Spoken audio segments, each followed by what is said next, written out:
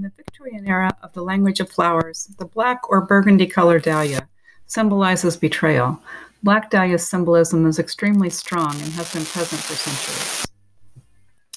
It's not every day that you come across a picture of your great-great-grandfather in a newspaper article written in 2017 with a picture of him 100 years before, in 1917, at age 75, holding a sword, dressed in his Civil War uniform, going to register on the first day of the draft for World War I. He wasn't accepted, but his grandson was. This picture mirrors the only other picture I have of him from when he was 21. And in both pictures, he is in uniform, holding a sword, ready for war.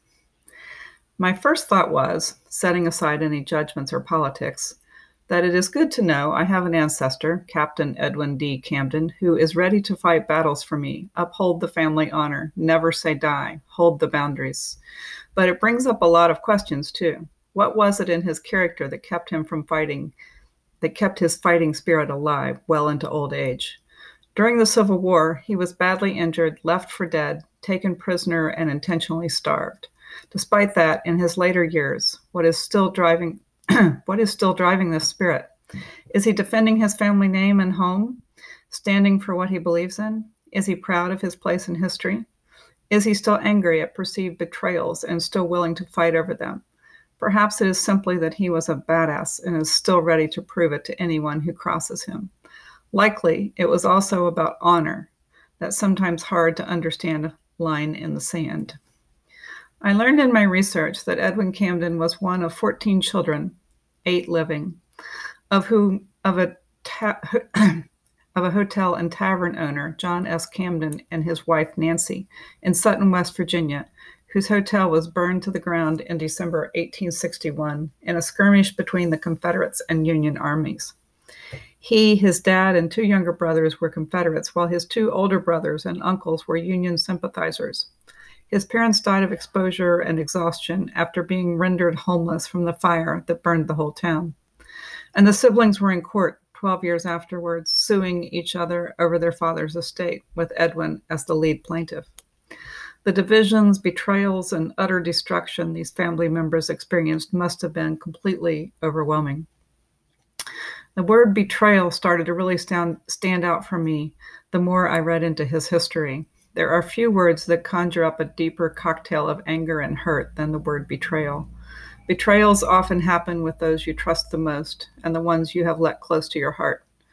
Even saying the word betrayal feels like a sword thrust. In reviewing Edwin's war record, after 3 years of fighting, he was badly wounded, left for dead on the battlefield, and taken prisoner by the Union Army. He was a prisoner for a year, was intentionally starved, used as a human shield by the Union Army, and became one of the immortal 600, men who, as POWs, never took the oath of allegiance to the United States after the war. From Wikipedia, the immortal 600 prisoners became known throughout the South for their refusal to take the oath of allegiance under duress. Southerners have long lauded their refusal as honorable and principled. With betrayals so deep, a code of honor so deeply embedded, it is no wonder that the brick walls of family divisions grew so large. I imagine their mothers would have loved to have said, "Just come home right now and stop that. We are family. Work it out. Love each other." Most of us have experienced betrayal against ourselves, like a close friend revealing a secret, or a teammate at work taking credit for our work, or sometimes worse. But if we dig a little deeper, most of us will also find we have been the cause of betrayal, usually an unintentional one. It is these unintentional betrayals that are the hardest, often hurting those we love the most. When I asked my 92-year-old aunt about all these divided families in my Camden ancestry, she tells me she never heard anything was amiss and that her grandmother, Edwin's daughter, Kate, would never say bad things about anyone. And so, all this was swept under the rug, as they say. I know they meant well, trying to keep the peace by suppressing disturbed dramas and conflicts. But what really happens is the other famous saying, those who don't know their history are doomed to repeat it. When we don't hear the stories of why the brothers split sides in a war, of why a brother left for the other side of the country, of why one brother sued another, then the next generations don't have an opportunity to learn from these mistakes and hopefully not repeat them over and over, like in the movie Groundhog Day. Edwin went to his grave carrying those divisions and betrayals, I am sure, his honor intact. But at what cost? How often did he have to choose between honor and love?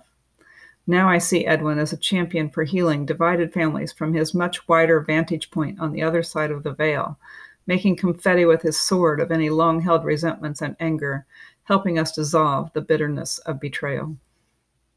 In the Victorian era of the language of flowers, the black or burgundy-colored dahlia flower symbolizes betrayal. Black dahlia's symbolism is extremely strong and has been present for centuries. It is not every day that you come across a picture of your great-great-grandfather in a newspaper article written in 2017, with a picture of him 100 years before, in 1917, age 75, holding a sword, dressed in his Civil War uniform going to register on the first day of the draft for World War I. He wasn't accepted, but his grandson was. This picture mirrors the only other picture I have of him, from when he was 21, and in both pictures, he is in uniform, holding a sword, ready for war. My first thought was, setting aside any judgments or politics, that it is good to know I have an ancestor, Captain Edwin D. Camden, who is ready to fight battles for me, uphold the family honor, never say die, hold the boundaries. But it brings up a lot of questions too. What was it in his character that kept that fighting spirit alive, well into old age? During the Civil War he was badly injured, left for dead, taken prisoner and intentionally starved. Despite that, in his later years, what is still driving this spirit? Is he still defending his family and home, standing for what he believes in? Is he proud of his place in history? Is he still angry at perceived betrayals and still willing to fight over them? Perhaps it is simply that he was a bad-ass and is still ready to prove it to anyone who crosses him. Likely, it was also about honor, that sometimes hard to understand line in the sand. I learned in my research that Edwin Camden was one of 14 children, 8 living, of a hotel and tavern owner, John S. Camden, and his wife Nancy, in Sutton, West Virginia, whose hotel was burned to the ground in December 1861 in a skirmish between the Confederates and Union armies. He, his dad and 2 younger brothers were Confederates while his 2 older brothers and uncles were Union sympathizers. His parents died of exposure and exhaustion after being rendered homeless from the fire that burned the whole town. And the siblings were in court 12 years later suing each other over their father's estate, with Edwin as the lead plaintiff. The divisions, betrayals, and utter destruction these family members experienced must have been completely overwhelming. The word betrayal started to really stand out for me the more I read into his history.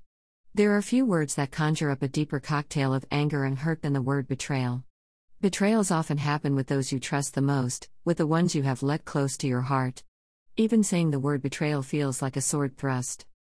In reviewing Edwin's war record, after 3 years of fighting, he was badly wounded, left for dead on the battlefield, and taken prisoner by the Union Army. He was a prisoner for a year, was intentionally starved, used as a human shield by the Union Army, and became one of the immortal 600 men who as POWs never took the oath of allegiance to the United States after the war. From Wikipedia, the immortal 600 prisoners became known throughout the South for their refusal to take the oath of allegiance under duress. Southerners have long lauded their refusal as honorable and principled. With betrayal so deep, a code of honor so deeply embedded, it's no wonder that the brick walls of family divisions grew so large. I imagine their mothers would have loved to have said, "Just come home right now and stop that. We are family. Work it out. Love each other." Most of us have experienced betrayal against ourselves, like a close friend revealing a secret, or a teammate at work taking credit for our work, or sometimes worse. But if we dig a little deeper, most of us will also find we have been the cause of a betrayal, usually an unintentional one. It is these unintentional betrayals that are the hardest, often hurting those we love the most. When I asked my 92-year-old aunt about all these divided families in my Camden ancestry, she tells me she never heard anything was amiss, and that her grandmother, Edwin's daughter Kate, would never say bad things about anyone. And so, all this was swept under the rug, as they say. I know they meant well, trying to keep the peace by suppressing disturbing dramas and conflicts. But what really happens is the other famous saying, those who don't know their history are doomed to repeat it. When we don't hear the stories of why the brothers split sides in a war, of why a brother left for the other side of the country, of why one brother sued another, Then the next generations don't have an opportunity to learn from those mistakes, and hopefully not repeat them over and over like in the movie Groundhog Day. Edwin went to his grave carrying those divisions and betrayals, I am sure, his honor intact, but at what cost? How often did he have to choose between honor and love? Now I see Edwin as a champion for healing divided families from his much wider vantage point on the other side of the veil, making confetti with his sword of any long-held resentments and anger, helping us dissolve the bitterness of betrayal.